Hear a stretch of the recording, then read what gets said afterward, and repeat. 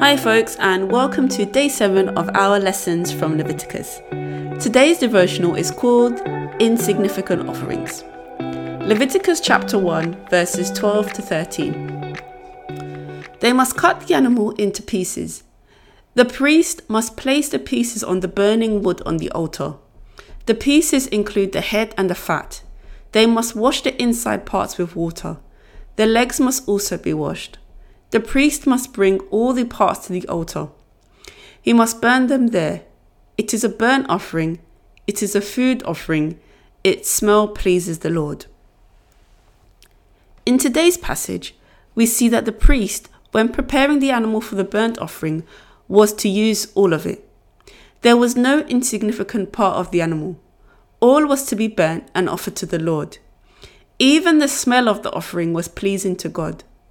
What does this mean for us today? It means there is no insignificant offering. There is no offering that is too small to give to God. No offering is non-valuable. God is not concerned with the amount, but rather that it is the very best that you and I can give. Jesus made this point to the disciples when he saw the poor widow give her offering. Luke chapter 21 verses 1 to 4. While Jesus was in the temple, he watched the rich people dropping their gifts in the collection box. Then a poor widow came by and dropped in 2 small coins. "I tell you the truth," Jesus said. "This poor widow has given more than all the rest of them. For they have given a tiny part of their surplus, but she, poor as she is, has given everything she has."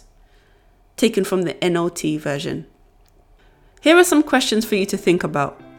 Do I think about the value of my offering rather than whether it is my very best? Do I think my offering is insignificant because I'm comparing myself with others? Am I willing to give despite what I have rather than because of what I have? Thanks for listening.